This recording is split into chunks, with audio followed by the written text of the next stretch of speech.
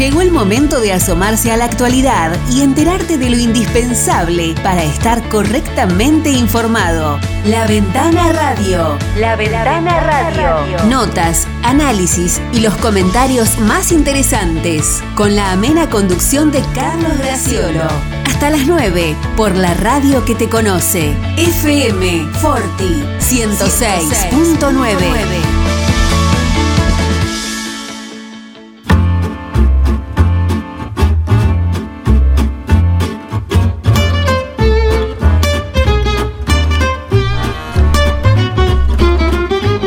Hola, buenos días, bienvenidos a La Ventana Radio, bienvenidos a Forti.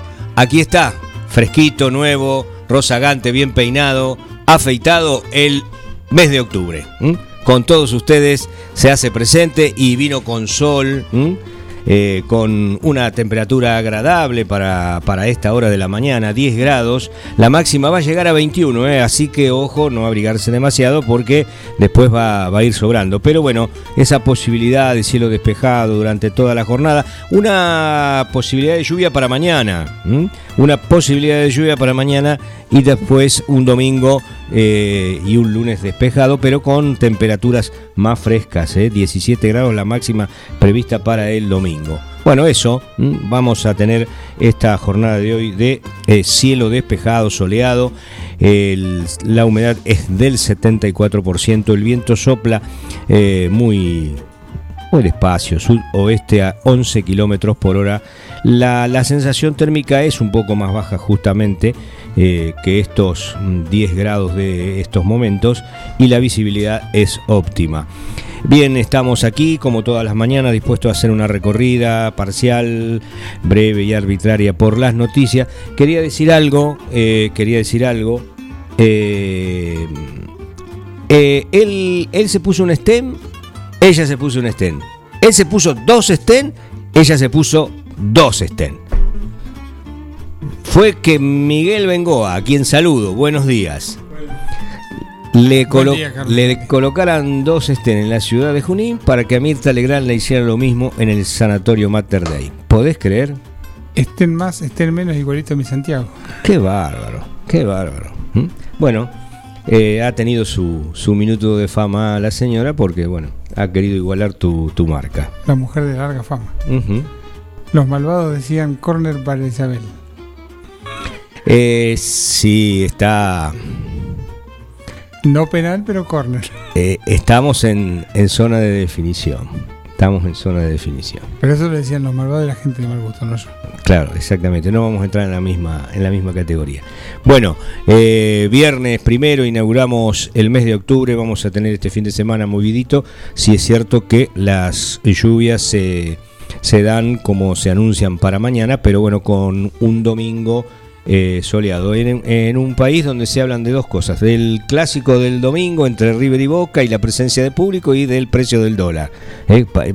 Con eso solo orden se arma la tapa de un diario tranquilamente, en el orden que quieras, Bueno, teníamos por aquí una noticia de último momento que tiene que ver con la categoría de policial, que dice que en el día es una noticia casi en crudo, el informe policial, y ustedes lo van a saber entender cuando digo esto, porque bueno, viene con una redacción generosa, abundante, pero muy a las apuradas, tal vez producto de la urgencia, ¿no? Hoy en la madrugada, a raíz de un llamado al 911, personal de la dependencia policial de la comisaría del 9 de julio se constituyó en la calle Granada al 1400, donde al arribar encuentran a una mujer de 55 años de edad que presentaba heridas cortantes, varias de ellas ocasionadas por arma blanca, entre las que se destacaban las sufridas en en la tráquea y el cuello, encontrándose esta mujer auxiliada por otra vecina que dio aviso al 911 y se presentó en el lugar una ambulancia de Eclipsa y la trasladó al hospital Julio de Bedia. Su estado, según el informe policial, es crítico y delicado, corre riesgo su vida, dice este informe, y se halla actualmente internada en el Julio de Bedia en la unidad de terapia intensiva.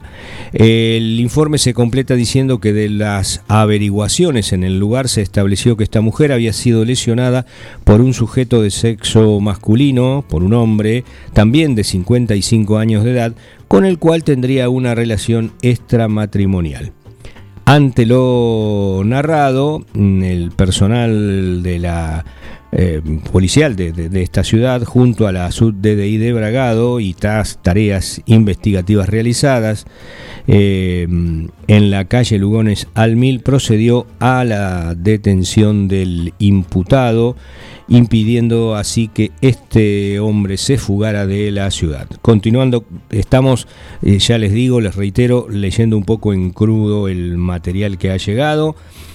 Continuando con esas diligencias y por disposición de la Fiscalía Interviniente, también en horas de la madrugada, personal de la dependencia junto al de la SUB-DDI de Bragado procedieron a realizar ese allanamiento al que mencionaba, y trabajan en este lugar entonces de los hechos, además del personal mencionado, el de la Policía Científica de Bragado, y se han impartido directivas al doctor Horacio Lago Marcino de la Ayudantía Fiscal de 9 de Julio en el lugar de los hechos. El hombre detenido está alojado en una dependencia dependiente de la Superintendencia Región Interior Oeste 2, imputado del delito de tentativa de homicidio y a disposición de la UFI 2 de Mercedes.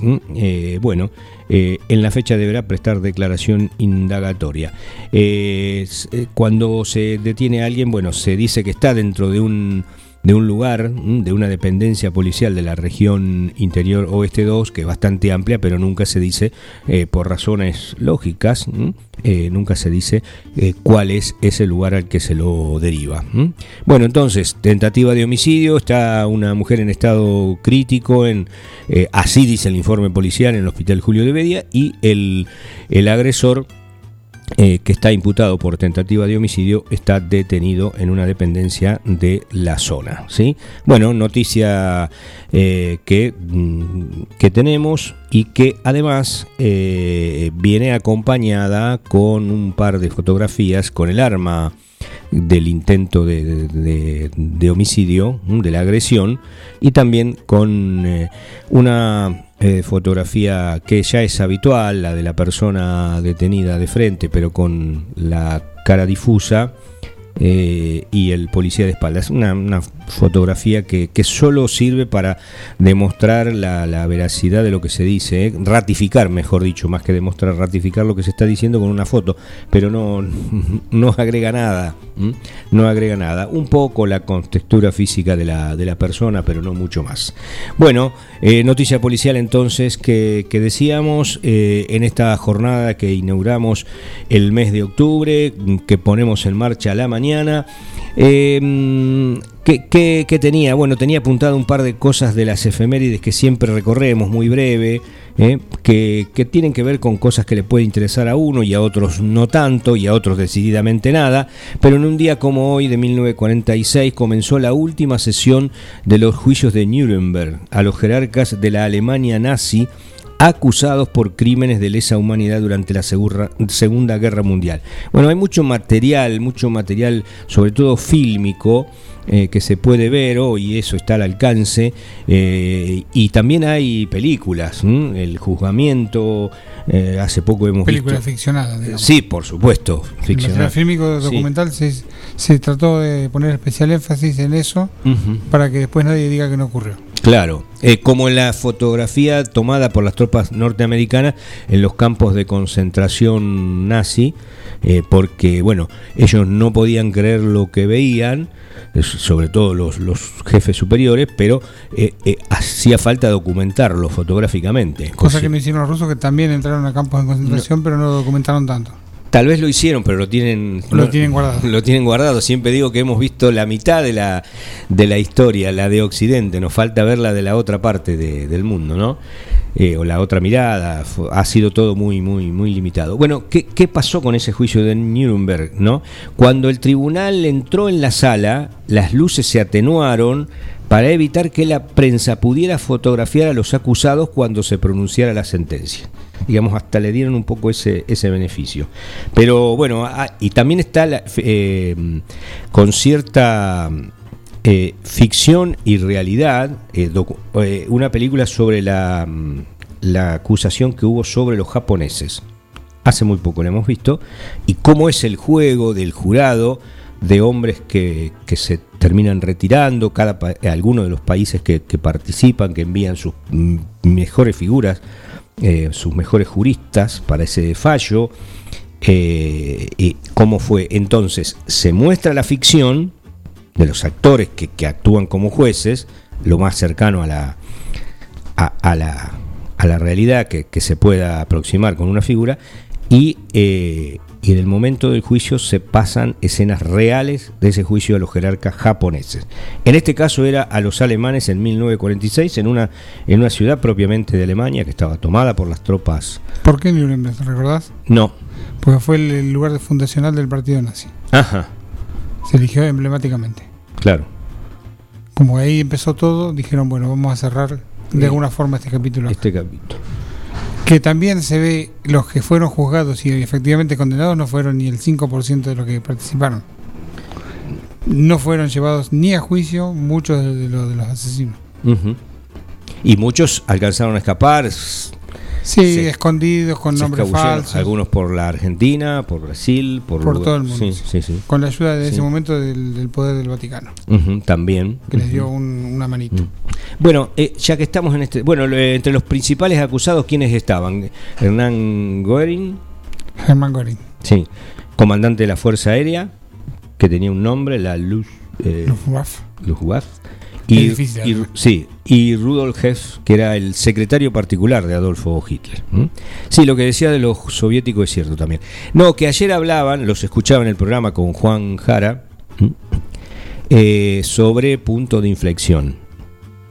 La serie que nos corrimos un poco a la modernidad, a los años 80, 90. 5 capítulos del derribo de las torres, ¿no? En realidad de todos los ataques. Los 4 ataques. Uno que fue fallido, de un avión que cayó. Pero vos particularmente vos hablabas, que llevabas el relato de esa serie documentada, con testimonios de 5 capítulos. Yo creo que no está completo todo eso si no ves, a su vez, ¿Cuánto vale una vida? La vi primero. Y Vuelo 93. Justamente es el vuelo que derribaron, que aparentemente iba al Capitolio. Exactamente, el vuelo 93 que también estaba pegando la vuelta porque iba hasta San Francisco y pegaba la vuelta, y allí fueron exactamente 149 minutos de caos y terror, y que si bien la película vos sabés que es una ficción, te compenetra de tal manera porque el guión de esa película está hecho sobre lo que dejó la caja negra. Bueno, no vamos a decir el resultado, pero ya sabemos que 1 fue al Pentágono, 2 derribaron las torres, y hubo un cuarto que fue que no consiguió el objetivo, pero hay que ver esa película, que es, digamos, como para completar todo eso ahora que se han cumplido los 20 años. Te pongo un asterisco con el tema del Pentágono. Uh-huh. No hay imágenes del avión entrando. Hay un libro de un francés que se llama Ningún avión impactó el Pentágono, sino que dicen que fue un misil. ¿Lanzado por quién? Por las mismas tropas de inteligencia interna. Uh-huh.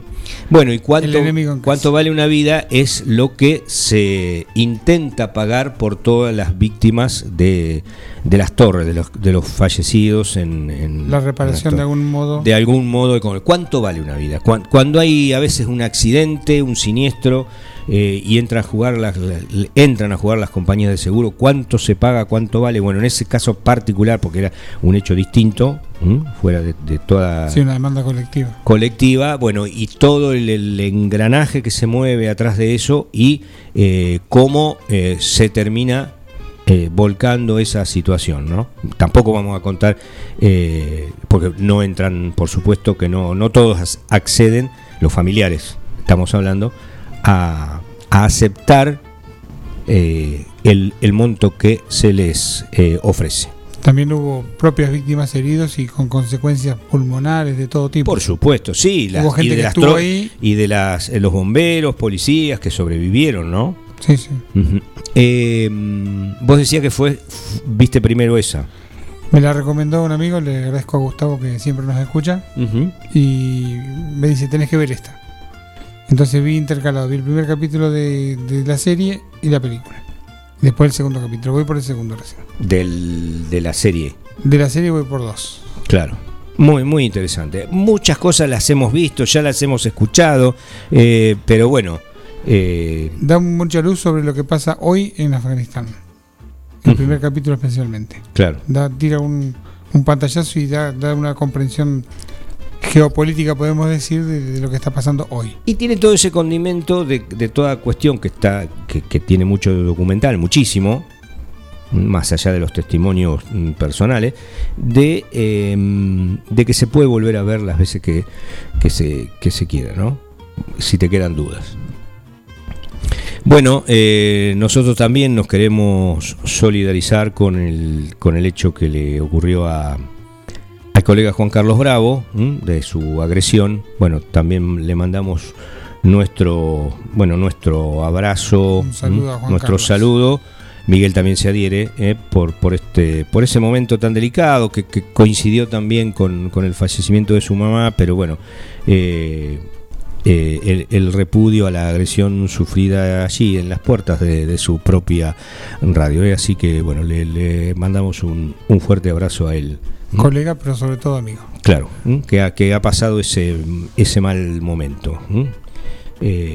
Seguramente tal vez la pérdida de su mamá es más, digamos, es una cuestión por lo irreparable de la misma, que es más dolorosa para él. Pero bueno, fue esa desgraciada coincidencia que tuvo en esas horas.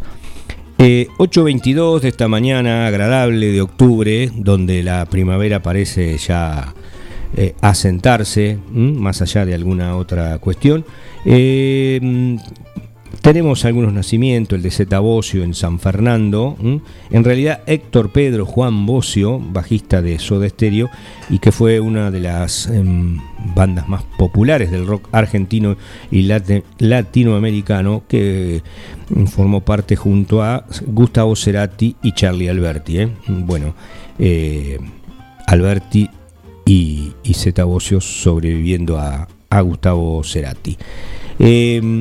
En 1994, Emmanuel Dutoy, que es la víctima inocente de una secta esotérica, el Orden del Templo Solar, que asesinó en las afueras de la ciudad canadiense de Quebec a Emmanuel Dutoy, un bebé de 3 meses de edad, hijo de Tony Dutoy, uno de sus miembros. El bebé fue apuñalado varias veces con una estaca en un crimen que conmovió al mundo. El Rosacruz francés, Joseph Dimambro, que fue uno de los fundadores de la secta, ordenó el asesinato al afirmar que el bebé era el anticristo descrito en el Nuevo Testamento. Bueno, algo horroroso. Realmente no tenía registro de esto que digamos, conmovió a la opinión pública mundial en su momento. Tenemos oyentes que se comunican, gracias Alan, que nos manda un recorte de un diario que una ex secretaria de un campo de concentración nazi se fugó del geriátrico en taxi antes de su juicio.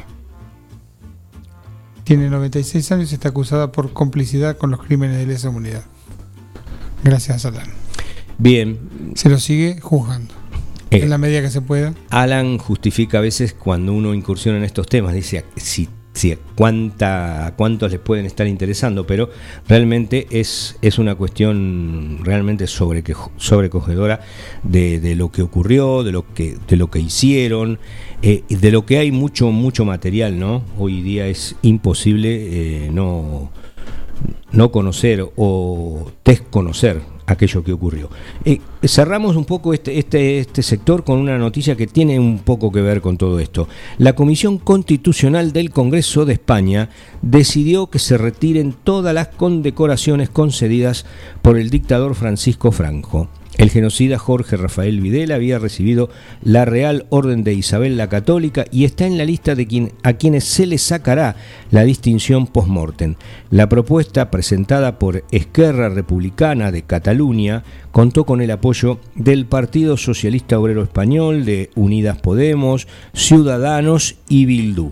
Fue aprobada por 21 votos a favor, 8 abstenciones y 6 en contra. El Partido Popular se abstuvo mayoritariamente y solo el hijo de Adolfo Suárez se sumó al rechazo de la ultraderecha de Vox. Bueno, algo que se le quita a Videla la condecoración de la Real Orden de Isabel la Católica en España post-mortem. Eso es lo que ha ocurrido. 8:25 de la mañana, hacemos la primera pausa y enseguida entramos en otros temas y en nuestra columna habitual de los viernes. Perdón que interrumpa. Ya volvemos.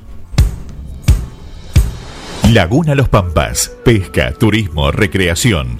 Un lugar ideal para disfrutar en familia y al aire libre. Ubicado en Ruta 70, acceso entre Quiroga y Martínez de Hoz. Servicios de proveeduría, bebidas, leña, carbón, líneas y carnada de pesca, agua caliente, baños, parrillas, quinchos, sombrillas y estacionamiento gratuito. Alquiler de botes, canoas y kayaks, bajada de lanchas. Temporada de pesca de diciembre a septiembre. Contacto 2317-621-941. Salames artesanales, jamón crudo, lomitos, bondiolas, chorizos secos, colorados y criollos, quesos de todo tipo, tablas de picadas. San Luis 619, teléfono 02317-491-010, 2317-486-990. Facundo Quiroga, Chacinados los Abuelos, fiambres de pueblo. La vida puede ser muy dura, por eso te ayudamos a enfrentarla. Acércate a Rubén Alejandro Fernández, productor asesor de seguros, representante de Zurich, provincia, Sura y asistencia al viajero Cores. Encontranos en Avenida Mitre, 1737, 9 de julio. Teléfono 520669. Porque asegurarse es una prioridad, no una opción. Minimercado Principios. Venta de gas en garrafas y tubos. Todo para tu pileta de natación. Alguicidas, clarificador, cloro líquido y en pastillas. Comestibles, bebidas, productos lácteos. Alimentos para mascotas. Artículos de limpieza. Excelencia en el servicio y las mejores ofertas. Minimercado Principios. Calle La Rioja sin número. Teléfonos 02317-491-331, 2317-407-435.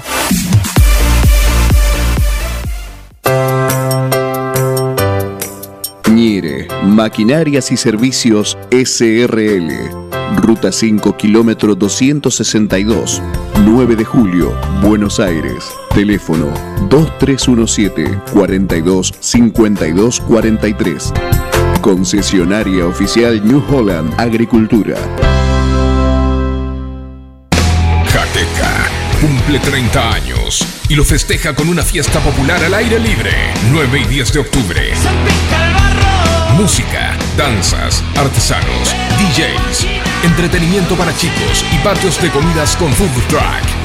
Sábado 9 y domingo 10 de octubre, a partir de las 16 horas, en la parquización de los terrenos del ferrocarril, en Facundo Quiroga. Somos Jaqueca, de Facundo Quiroga, Argentina. Somos Quiroga, no hay otro lugar. Jaqueca, 30 años. No hay pan que por bien no venga. Panadería Bedia, en la esquina de Tucumán y Robbio, te espera con el más rico pan, facturas, galleta de campo, prepizzas, pan para hamburguesas, pan de miga y mucho más. Panadería Bedia, en Tucumán y Robbio, teléfono 2317-445-728.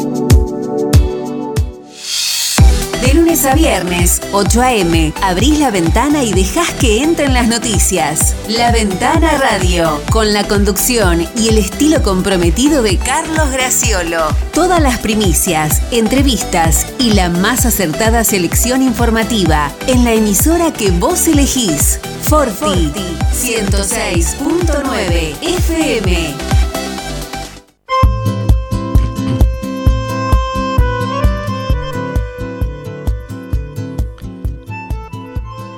Bien, retornamos en la Ventana Radio, estamos llegando a Quiroga y Anaona a través de la misma frecuencia, la 106.9, a Dudiñat a través de FM Contacto, la emisora colega 96.9, 11 grados la temperatura en estos momentos, soleado, cielo despejado.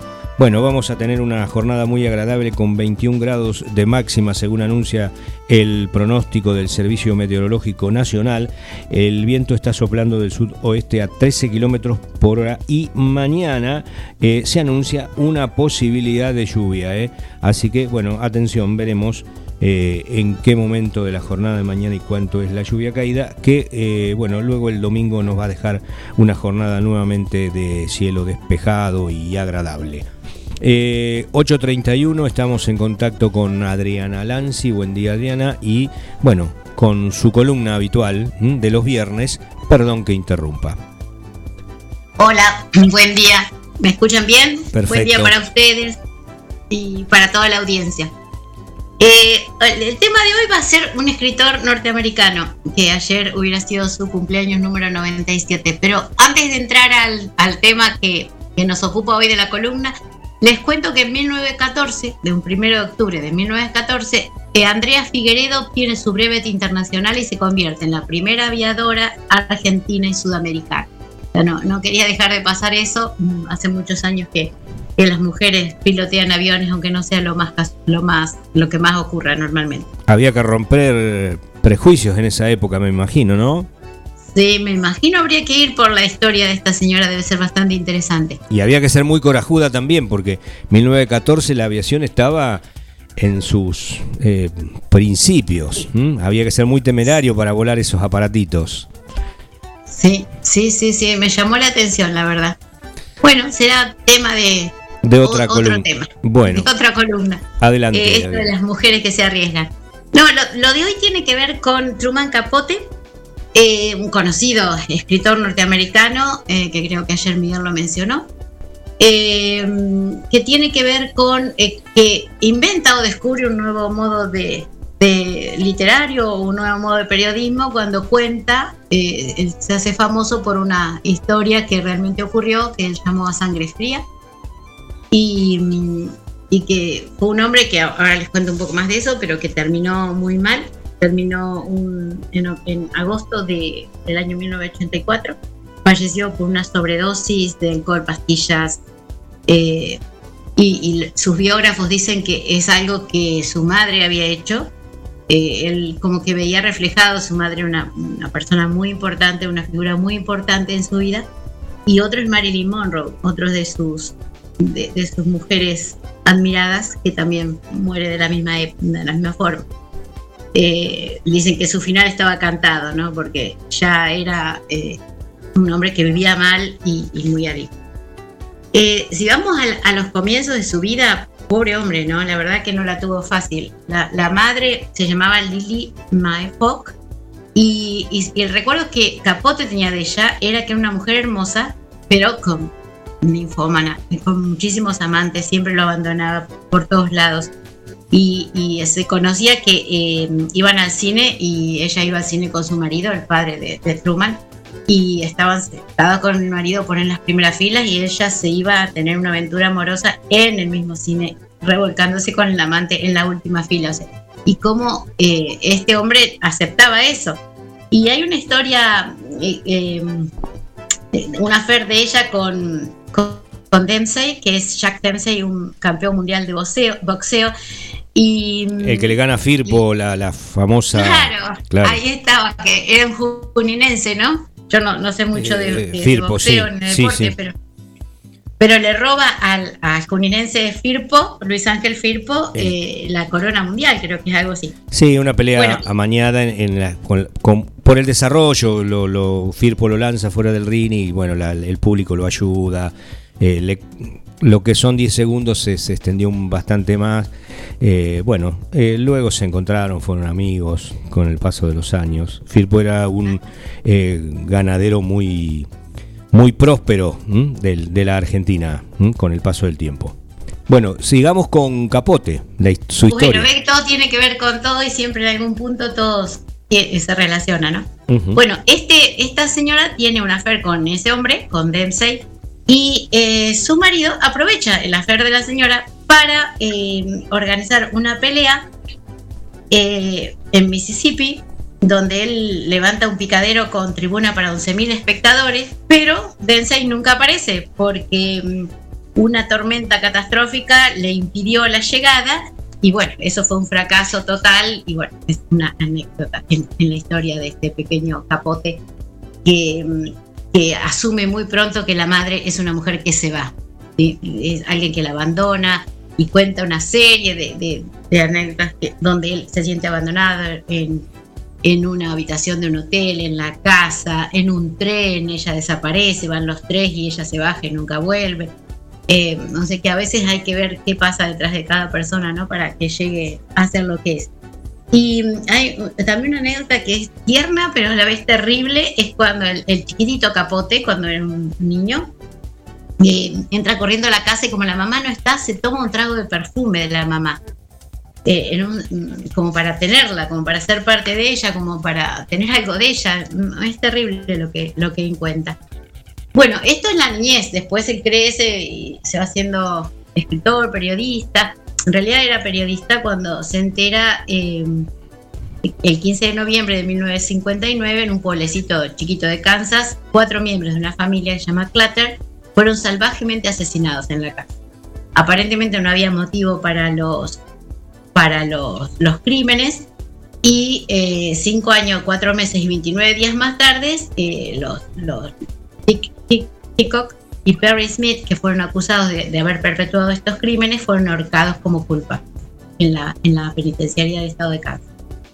Esto lo choquea un poco esta historia y da un vuelco en su carrera de narrador, ¿no? Porque se va al pueblito, se muda ahí, creo que pasa tres veranos ahí trabajando y acompaña a la policía en la investigación y sigue paso a paso la vida del pueblo, de la gente, de la policía y se encuentra con los criminales, estos psicópatas, y construye 2 personajes que están perfectamente perfilados y desarrollan en la novela, ¿no?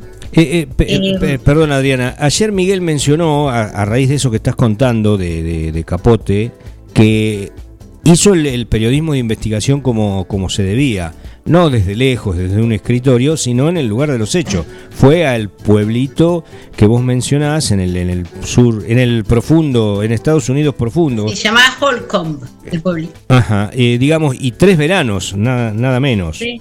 Sí. O sea que sabía de lo que estaba escribiendo. Sí, por eso las críticas del libro eran un relato verdadero, extraordinario, escalofriante, emocionante, el mejor relato documental de un crimen americano jamás escrito, uno de los brillantes escritores estadounidenses del siglo XX y un lúcido y cruel analista, una obra difícilmente superable, obra maestra. Todo esto es lo que dicen de este libro que él a sangre fría escribe, a sangre fría. Él cuando lee, como ya les contaba, lee la noticia y se va con su amiga de la infancia, que también es una escritora maravillosa, Harper Lee, que escribe Matar a un ruiseñor, que si por ahí no tienen ganas de leer el libro, es una muy interesante historia del sur norteamericano, donde hay una película, yo nunca me acuerdo los nombres de los actores y actrices, pero el actor que hace de padre es espectacular. O sea que si quieren ir a ver lo de Harper Lee, también Matar a un ruiseñor, es una hermosa película que habla también de las desigualdades y las injusticias. Bueno, pero él va con esta señora que es su amiga de la infancia y se van a conocer los detalles. Bueno, él después, como dijimos, ya se queda a los 3 años, 3 veranos en realidad, y una manera también de irse de Kansas o de Nueva York, donde él tiene una vida social intensa y se da cuenta que si se queda ahí no va a poder escribir, o sea que se muda al pueblito, es una manera de dedicarse a eso. Pero hay otras cosas, como siempre en toda historia, se dice que la publicación de A Sangre Fría no fue la única versión de los hechos. ¿Sí? También se dice que uno de los asesinos, Richard Dick Hickok, es fue una de las principales fuentes de información de Capote. También había escrito un libro de 200 páginas donde él contaba su versión de los hechos. Y desde el principio Capote niega esto, dice que no existe, pero el Wall Street Journal asegura que ese escrito existe y que había sido escrito mucho antes de que él publicara Sangre Fría. Uh-huh. Obviamente a Truman Capote no le convenía para nada que se conociera, porque iba a ser una competencia para su novela. Y este señor, el asesino, el Hickok, se le había dado a un periodista que se llamaba Matt Nations, que lo había contactado, le mandó el manuscrito. Este hombre lo llevó a las autoridades de Kansas y después lo lleva a una editorial, Random House, pero Random House se lo devolvió porque le dice que ya tiene un contrato firmado con Truman Capote. Nunca fue publicado, la verdad que desaparece, pero bueno, Truman Capote llegó a ser conocido y tuvo su fama por esta primera novela.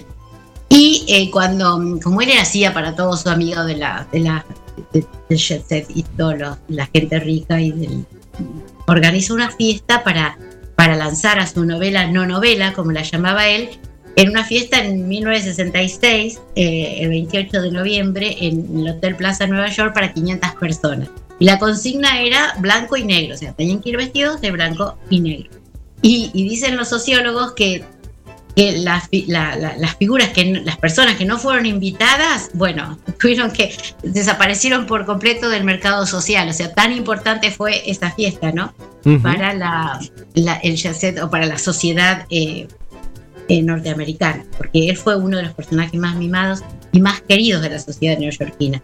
Hasta que se le ocurre, bueno, ya dejando a Sangre Fría, se le ocurre escribir un libro que se llamaba Plegarias Atendidas, donde contaba todo lo que sucedía atrás de esas máscaras, de esas famosas y hermosas mujeres, y con todo lo que él las admiraba, ¿no? Porque realmente vivía rodeado de ellas y ellas lo tenían como un animador más, ¿no? Entonces él intenta escribir qué pasaba con esta gente. Y ahí fue cuando el escritor pasó de estar de los más altos a caer en picada, porque todos los que se codeaban con él empezaron a hacerle el vacío, porque sabían que iba a escribir algo que no les convenía. Y bueno, él se sumergió así más y más en los excesos de droga y ella consumía. Y él decía que era a causa de Sangre Fría, pero no. La novela, la obra, que él decía que no era una novela y fue una pieza periodística, ¿fue llevada al cine?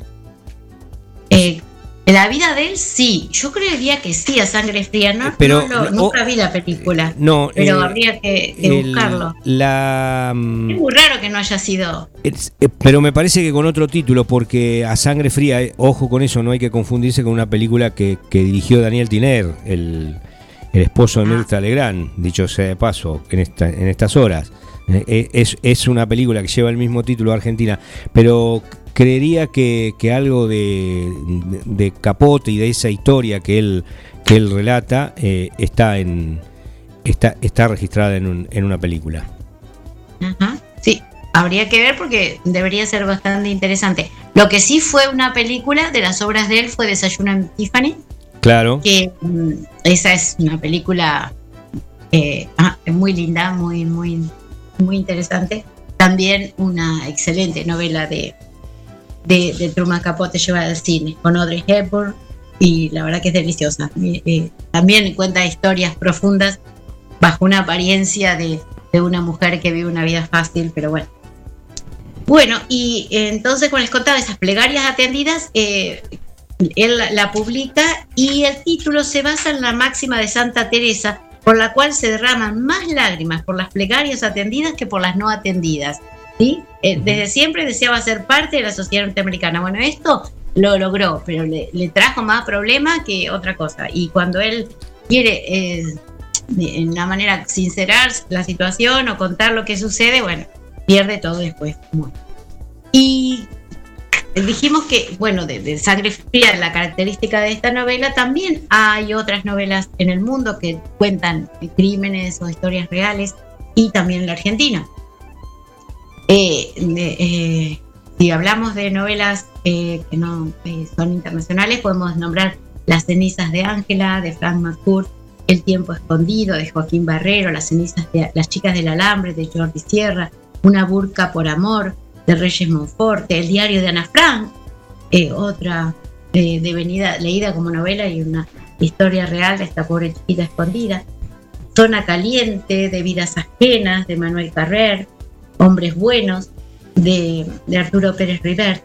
Y en Argentina es muy conocida Frutos extraños, de Leila Guerriero, y El clan Pucho, Hoy mi madre, Gilla Murano.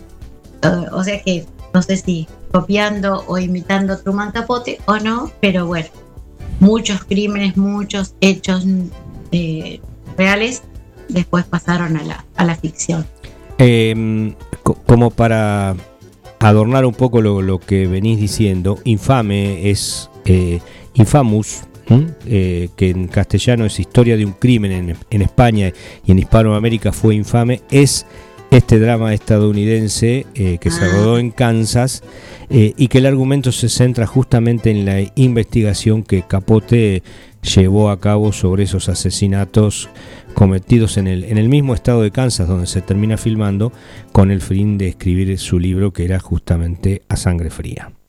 Sangre. Sí, claro. Es una película muy reciente, que bueno, habría que ver si todavía está disponible en alguna de las plataformas tan de moda de estos días, Netflix, claro. Amazon. Y también está La vida de él, que se llama Capote. Esa yo la vi, es muy interesante. Sí.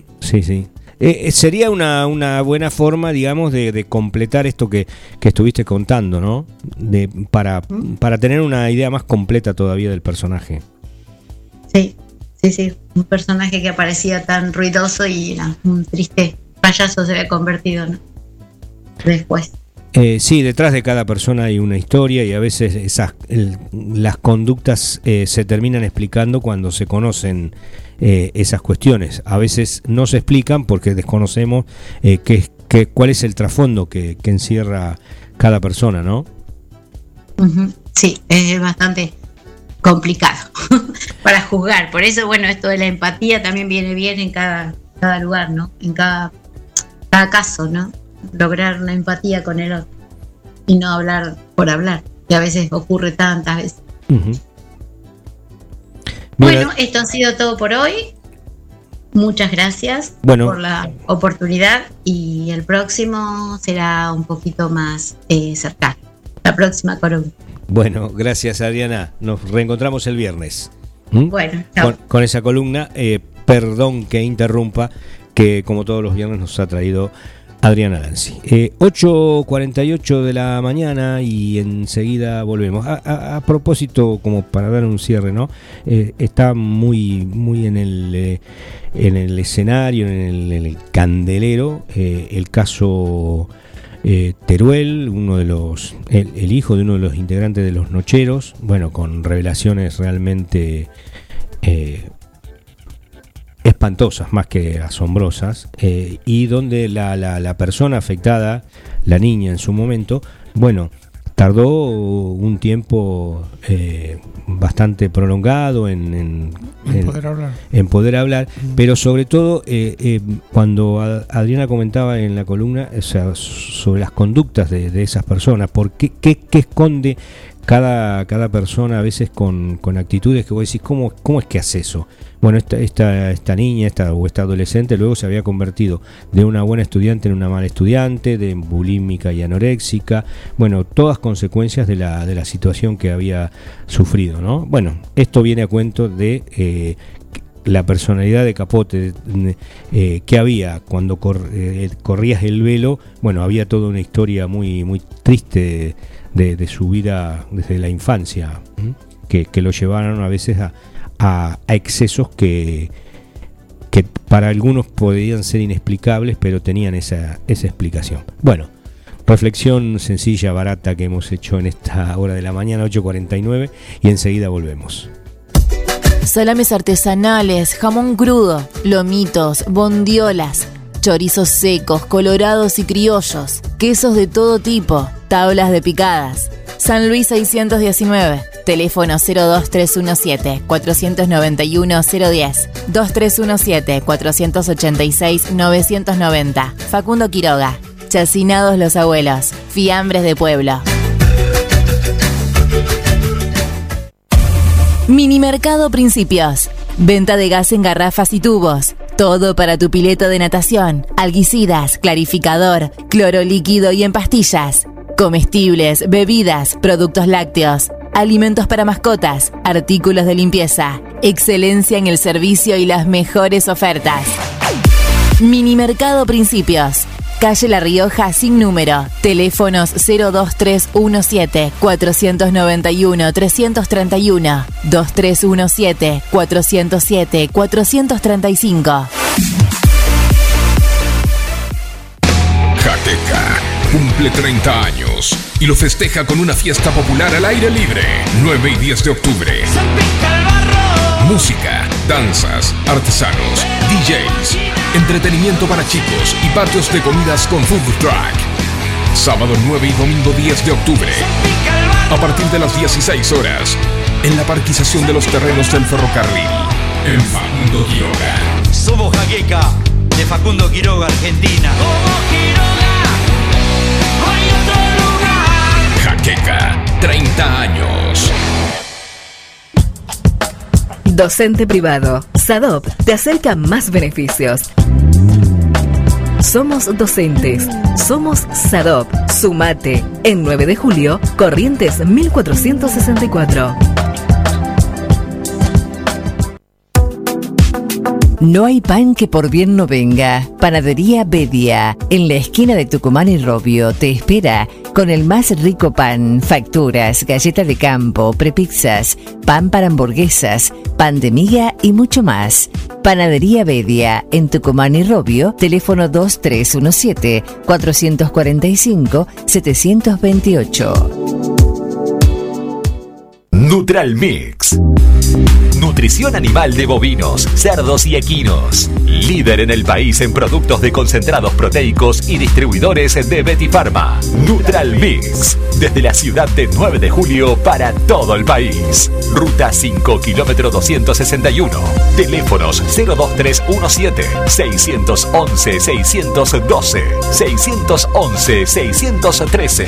Visita nuestra página www.nutralmix.com.ar.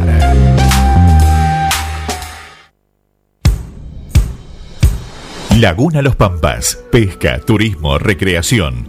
Un lugar ideal para disfrutar en familia y al aire libre. Ubicado en Ruta 70, acceso entre Quiroga y Martínez de Hoz. Servicios de proveeduría, bebidas, leña, carbón, líneas y carnada de pesca. Agua caliente, baños, parrillas, quinchos, sombrillas y estacionamiento gratuito. Alquiler de botes, canoas y kayaks, bajada de lanchas. Temporada de pesca de diciembre a septiembre. Contacto 2317-621-941. La verdad es ley. En La Ventana Radio. Podés visitarnos en www.forti40fm.com.ar y encontrarnos en Facebook, Twitter e Instagram como Forti40FM.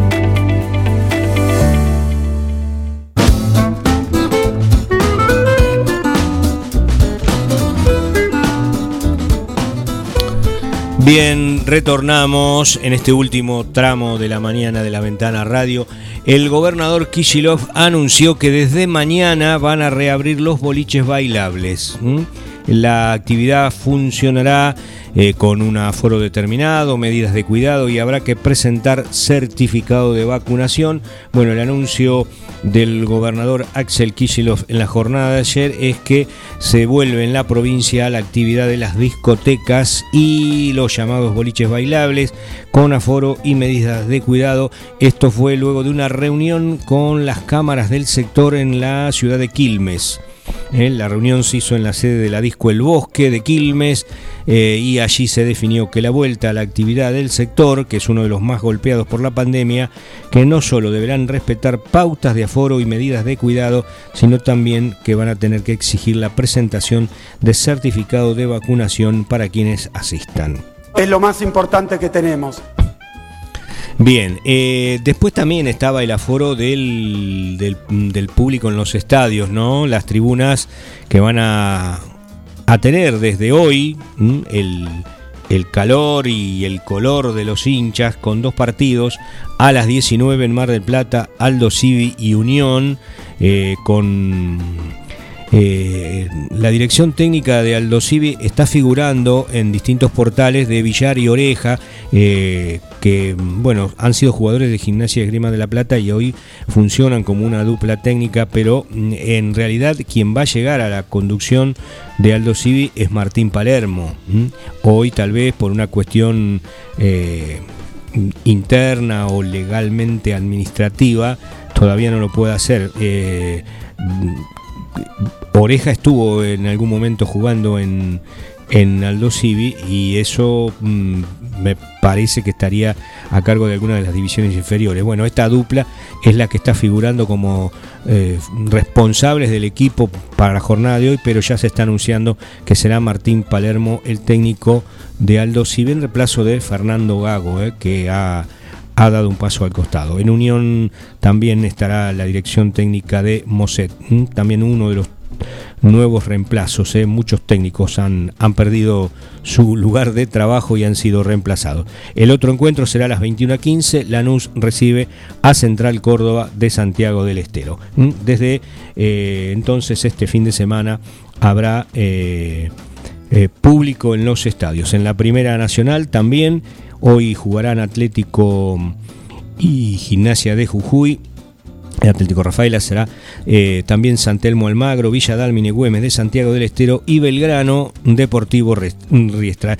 En el caso de Belgrano en Córdoba, ayer literalmente colapsó el espacio para la reserva de entradas porque, bueno, más de 15.000 hinchas piratas, que así se les dice a los celestes de Córdoba, bueno, colapsaron la página dispuesta para el ingreso al estadio en la jornada de hoy. También Flandria Argentino de Quilmes será otro partido con público, otros en la D y en el fútbol femenino. Hay que recordar que el domingo a las 2 de la tarde se va a jugar la final de futsal. Argentina es uno de los finalistas y Portugal será su rival, que ayer pasó por penales venciendo a Kazajistán. Portugal, Argentina, Portugal el domingo a partir de las 2 de la tarde, como una linda previa del superclásico entre River y Boca. Los quiero ver controlando en una cancha de fútbol a los vacunados. Los quiero ver. Los quiero ver a ver cómo hacen con señores, por decirlos de alguna manera, que suelen saltar los molinetes semana tras semana y no pagan la entrada. Bueno, los barras, como ya pasó en Independiente y como pasa en todos esos lugares donde hay una gran porción de estos caballeros que se dedican a explotar los negocios colaterales que tiene el fútbol, ¿no? Estacionamientos, trapitos, pancherías, cuestiones de la zona. Emprendedores, sí, ese es un Las pymes son el motor de la economía. Por eso los quiero ver cuánto de todo eso se controle. En los boliches puede ser, porque puede ser porque por ahí es más tranquila el ingreso, ¿no? No tan apresurado. Con zapatillas no pasás, con vacunatorio pasás. Claro. Pero los quiero ver a todas estas cuestiones que ahora parece que se van a poner en práctica. Dudo, rotundamente dudo de que se puedan llevar a cabo. Son impracticables. Impracticables, exactamente. Es letra muerta. Es decir, bueno, mira, hacemos esto para mirar cómo lo hacemos, pero... Escribimos en el papelito sí, porque las medidas para quedar... Hay que escribir el reglamento, claro. Pero, la verdad, incluso salió un acto de sinceridad. O sea, está bien que se controle, debería estar bien, pero seamos sinceros. Sí. Es totalmente impracticable en cualquier ámbito. En la primera A, en la primera B, en el fútbol local. También, exacto. En todo. Es totalmente, porque aparte dicen con barbijo tenés que estar. Sí. Bueno, ayer hablábamos de los amistosos. Bueno, por allá decía, mira uno con barbijo. Sí. O sea, nadie estaba con barbijo directamente. No sé si impracticable. Es impracticable. Pero en una sociedad así tan desorganizada como la que tenemos, no creo que se lleve a cabo. No creo que se lleve a cabo. O sea, directamente ya apuesto a que no. Bueno, nos vamos, son las 9, la pobreza sigue arriba del 40% y golpea casi a 19 millones de personas, datos del INDEC, donde, bueno, el índice cayó con respecto al 42% que se registró a fines del año pasado, pero la indigencia se ubicó en el 10,7 frente al 10,5 de igual periodo también del año pasado. El 54% de los niños argentinos continúan siendo pobres. Bueno, gracias por la compañía. Está la gente de Un Plan Perfecto. Buen día, ¿qué tal? Está la ventana de papel sobre la mesa. La veo, qué linda que está, Sí. Una victoria contundente y una derrota histórica.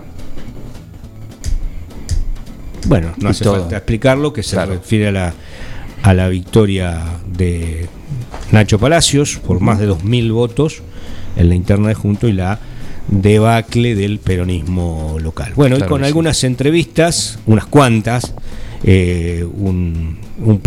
una Palacios, otra Zabaleta, bueno, y otras que tienen que ver con el fútbol femenino en Quiroga. Acá veo una foto. Y hay más entrevistas, por supuesto. Bolilla que escala. ¿Cómo es esto? Y es un grupo de amigos de Quiroga que primero se propusieron escalar el Lanín. Bueno, como la aventura ya de por sí era bastante loca, fueron más modestos y escalaron el Cerro Tres Picos, que es el más alto de la provincia de Buenos Aires, en la Sierra de la Ventana. Sí. Por eso en la foto por allí se alcanza a ver que portan una remera, una casaca que algo dice de... Estaba tratando de leer... escalando al Lanín o algo así. Pero bueno, se dirigieron más cerca, acá a Tandil y de allí al Cerro Tres Picos. Bien. Partido de Torquís. Sí, muy lindo. Muy lindo. Bueno, fue una linda experiencia para ellos. Próximo paso al Himalaya. Y al Lanín. Bueno, vamos de a poco.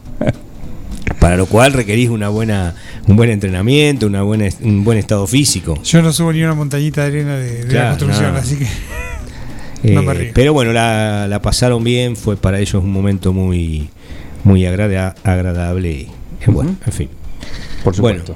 Bueno, una excusa para pasar un buen momento. Para pasar un buen momento, sí, un par de jornadas. Bueno, gracias. Nos vemos el lunes. Faltaba más,